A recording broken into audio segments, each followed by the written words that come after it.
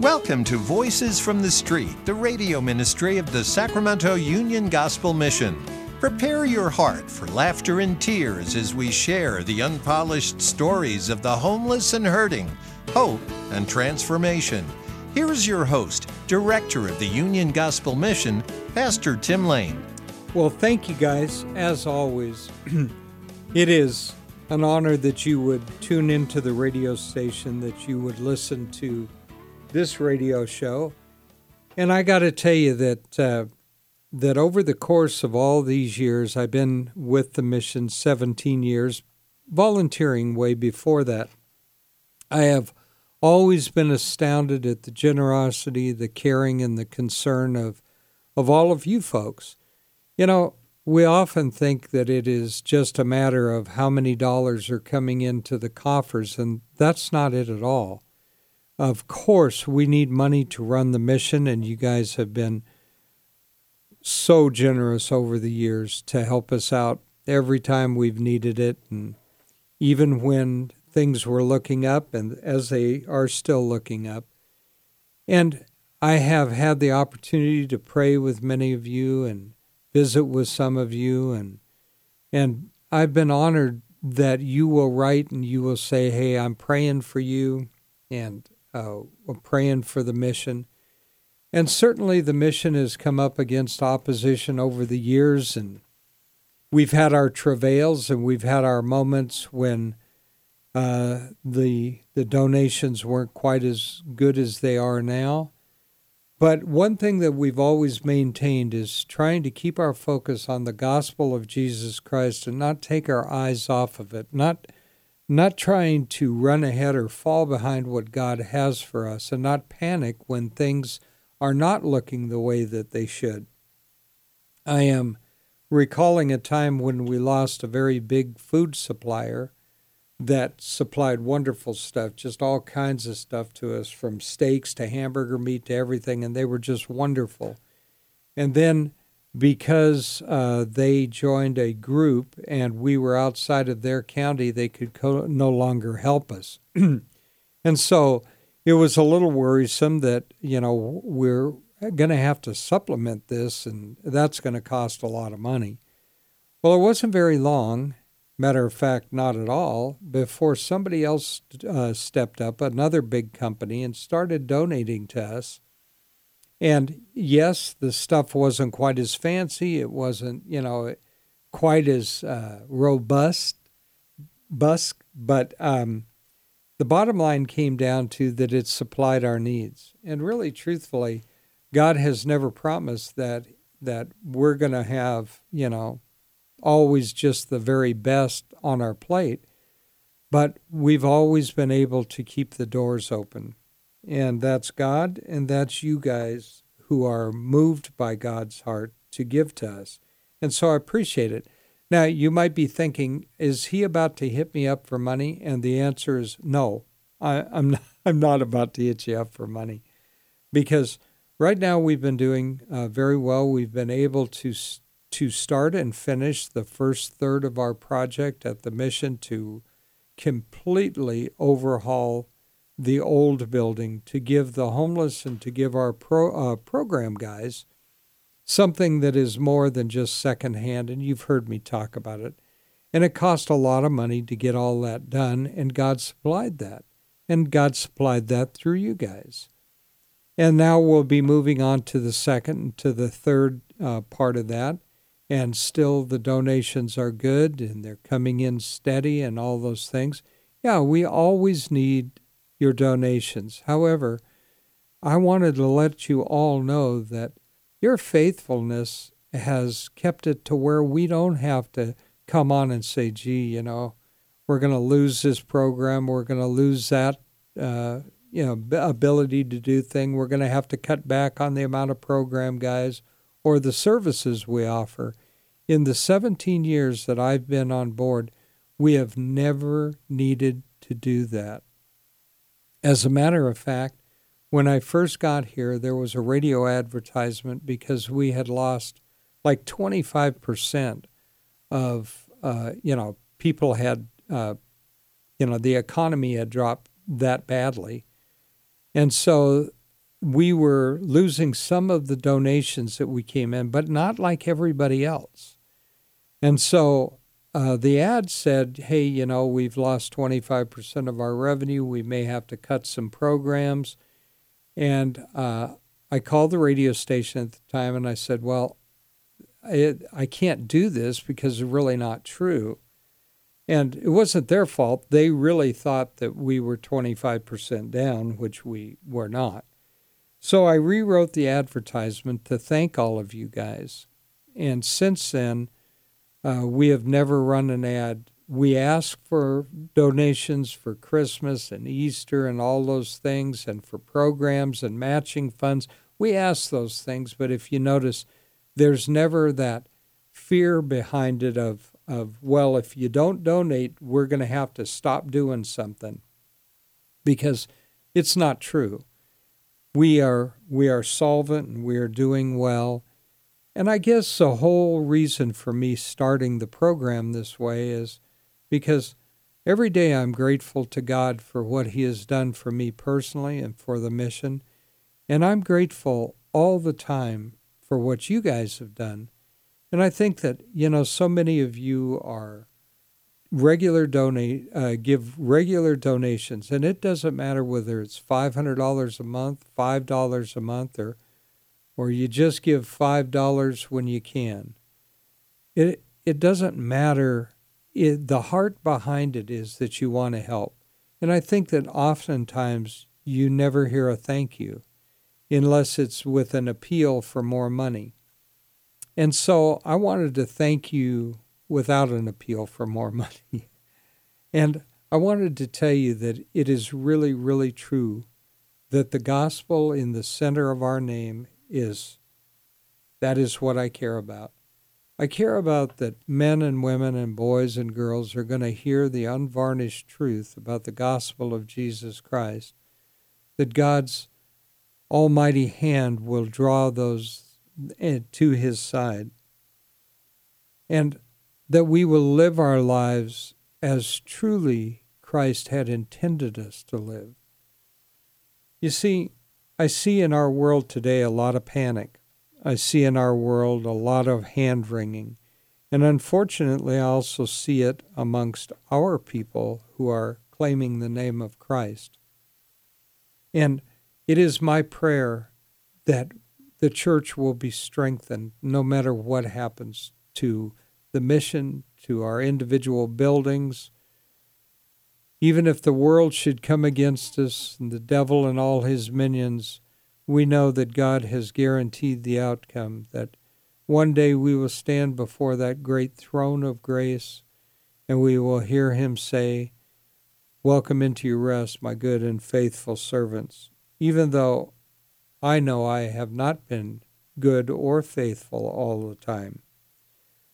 So it was lunchtime today, and one of our teachers at the mission, she's also the development director, was teaching a women's class before our women's clothes closet, and she had decided to go with the prodigal son, the parable of the prodigal son.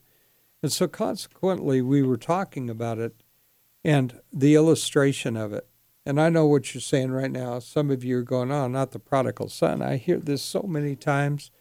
Well, I don't know how many times you've heard it, but of course it's a beautiful illustration of God's grace to us and His mercy, that this young man who spent all his inheritance, took everything he had, he went out and he used it on riotous living and all the kinds of things you ought not do until he finally came to the end of himself and the end of his finance. And so this prodigal son who was feeding the pigs got up out of the pig pen and he rehearsed what he was going to say, and he ran back to the father. And he begged the father, at least that was his intention. I've sinned against heaven and earth. I've sinned against you, and I am not worthy to be a son, and all the things that he said and meant. And what he didn't realize is that the father had many times stood outside watching to see when this prodigal would return. God is waiting for those who are already his children to realize that they need to come back home. And so the father runs to him and greets him, and this dirty, smelly kid hanging out with the pigs. He's got his own robe that he throws around him, and he puts a signet ring on, and he kills the fatted calf, and he has a barbecue, and they didn't call it a barbecue, but hey, I've got to relate to us, right? And he has a party for all his kids' friends. And so we know those parables. We know what a beautiful illustration that is. And I think sometimes we fail to look at the older son. You know, the older son, he is angry, and he tells his dad, you know, you never did any of this for me. You never killed a fatted calf for my friends. And I've always been here. And the father tries to explain to him that, hey, you've always been with me. You know, I understand that you're there, but your brother was lost. I mean, he was adrift. He was gone. You were here with me. You know, we had this loving family relationship. Yes, I know, I'm adding those words in there. But the bottom line came down to that the older brother was filled with envy, and he was filled with anger, and he was filled with all the things that he ought not have been, because his heart wasn't right either. The younger son took off and spent his inheritance where he ought not spend it, but guess what? The older brother let his heart become bitter. He never offered to go look for the brother. He never said, hey, you know what? My brother is really grieving my father, and he's out there somewhere, and I'm going to go and see if I can talk sense into him. And I'm not talking about dragging him back. I'm talking about he never once said, well, you know what, let me go see the prodigal son, explain to him that he's still part of the family, he's still my brother, I still love you. It doesn't matter what you've done, but if you're willing to come back and you're repentant, come back with me. You know, I'll take you back. I'll pay for you to get back. But he didn't do that.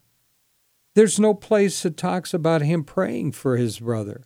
There's no place where he's understanding the grieving process that his father is going through. Surely he might be envious and angry at the younger brother, but he's also angry at the father for whatever reason. And now now the father is standing there waiting for the younger son, and the younger son comes running down. He greets him, throws his arms around him. He does all those things that we talked about. And yet the older brother is angry. He's angry because that's not how it should have been. I've been here all this time, and I've done all this.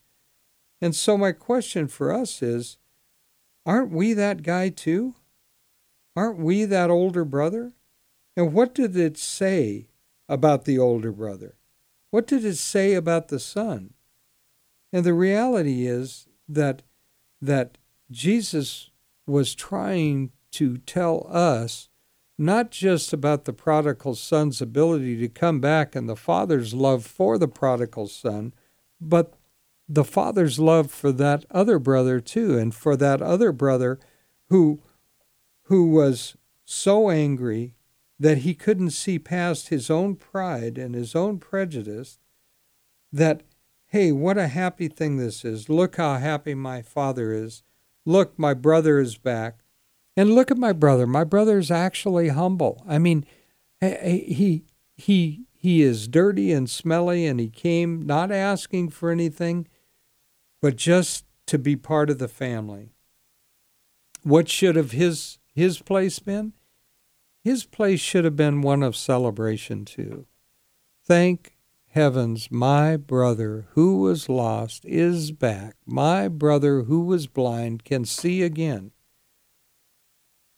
Jesus spoke much about our relationship with our brothers. Jesus told us that, you know, you've committed murder if you're angry with your brother and you hate your brother. you've already committed murder. He told us to love our neighbors as ourselves. Of course, he said, to love the Lord your God with all your heart, with all your mind, and with all your soul. But he also said, love your neighbor as yourself. And so it goes without saying that if you are to love your neighbor as yourself, you certainly should be able to love your brother. And he addressed that too. If you can't even love the brother you can see, how are you going to do any of the other things? How are you going to love God who you can't see? How are you going to love your neighbor who isn't close to you like your brother? How are you going to do those things? It talks time and time again about our relationship with God. And so the older brother could see very clearly the sins of the younger brother, but he couldn't see his own sins. He couldn't see his own downfall. He couldn't see that he was not only violating what God had in store, but he was violating the love that he was supposed to have not only for his brother, but for his father as well. And so my question, I guess, for all of us today is, when we drive down the street and we see the homeless, and we see that many of them are arrogant, many of them are disrespectful, many of them are putting up, shanties and things around our neighborhoods. We greet them on the street and they seem mean sometimes, and so we're angry. And I wonder how many of us, when somebody comes off of the street, goes on to our program, repents of the way that they were living, humbles themselves before God, comes to that knowledge of Jesus Christ that God had called them to be. How many of us are the older brothers? How many of us say, that's not fair. I've served my whole life. And this guy comes in and maybe he dies 6 months later and he gets to go to heaven too? That doesn't seem right. Well, it only seems wrong because our hearts are wrong. We should celebrate every single time somebody passes from death to life. We should pray not only for our families, for ourselves, but for those that we don't know, can't see. And, I think that one of the things that it does when we fail to do that, it embitters our heart. It causes us to be angry, and it causes us to be resentful, and it I believe causes us to be fearful too. When we humble ourselves before the Lord and we can start to look with the eyes of Jesus instead of the eyes of the Pharisees, then we can be set free to know God's love and to know that He has said, I'll never leave you or forsake you. We know that God will speak deep into our hearts, and that in the end of all things, no matter what happens here, that God has surrounded us with His wings. He has graced us with His salvation. He has paid the price that we could certainly never pay on our own. He has cloaked us in His Son's righteousness. And as Paul David Tripp said, and many other pastors, I happen to read his devotional on a regular basis. He's a wonderful guy, and he is a superb writer and a man that's deep in the faith. But, he has many times pointed out to us that that God loves us no more on the best day we ever had than on the worst day we ever had. And His love for us isn't diminished when we're in Christ because of this thing that we do or that thing we do, but The reciprocal being that our hearts want to be seeking to do what pleases God, not out of a sense that we can earn our salvation, because we can't, but out of a sense of love and gratitude for a Father who did all the work that needed to be done to save us from an eternal damnation. And yes, I know that sounds like old-time preachers, hellfire and brimstone, but I'd rather use the word hellfire and brimstone and utter darkness than have any of you actually go there. So I just want us to take into our hearts, and again, I want to thank you guys always for what you do. You amaze me with your generosity. And I want, for my life, I want to know Christ a little bit more every day. You know, from the very beginning when I was home with COVID and my wife had passed away, the prayer was the same. Help me to love you. Talking of God, of course, with my whole mind, my whole heart, my whole soul, and my whole strength as well. And I am far from those lofty goals, but that's where I want to be. I want to be able to serve God. I want to be able to tell people about the love of Jesus Christ. I am grateful every day where I'm at. And yes, sometimes I have asked myself, is it time for a younger man to take over? God has not said that to me yet. When that time comes, I will graciously step aside, I hope, and listen to the word of God and go. I want to have that childlike love of Jesus Christ. And you guys have heard this story, I think, before, and I've only got a couple of minutes, but it's the story of a little boy playing in the sand, and he's building sand castles, and all the time the waves are crashing closer and closer, and finally the waves overtake the sand castles, and they wash them back out to sea. But instead of crying, he just looks up, giggles, takes his father's hand, and they go home. Well, we build our lives of corporate things, and we build businesses and relationships, and we build all these things, and we're also building them in sand. And everyday life says, I'm coming to get your castle. Every day it says, I'm getting closer. But my question is, when that time comes, when our castles are taken, and when our plans have been destroyed, can we, like the little boy, giggle, look up, see our Father, take his hand, and go home? Because that's what I want for me. And you know what? That's what I want for you guys too. And I'm not your pastor, but I'm your friend. And I can tell you that I love Jesus, and I can tell you that the mission will always stand for the gospel no matter what opposition comes against it. So we only have 30 seconds left, so let me just do it one more time. Thank you. Thank you for everything that you do, have done, and will do. And we will keep you apprised. Go on our website. And as always, until we meet again, my friends, may God hold you in the palm of his hand.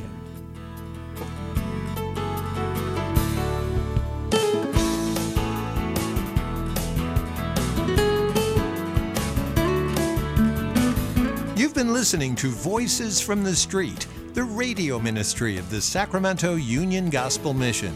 If your heart's been touched and you want to know more about the work of the mission, log on to ugmsac.com, ugmsac.com.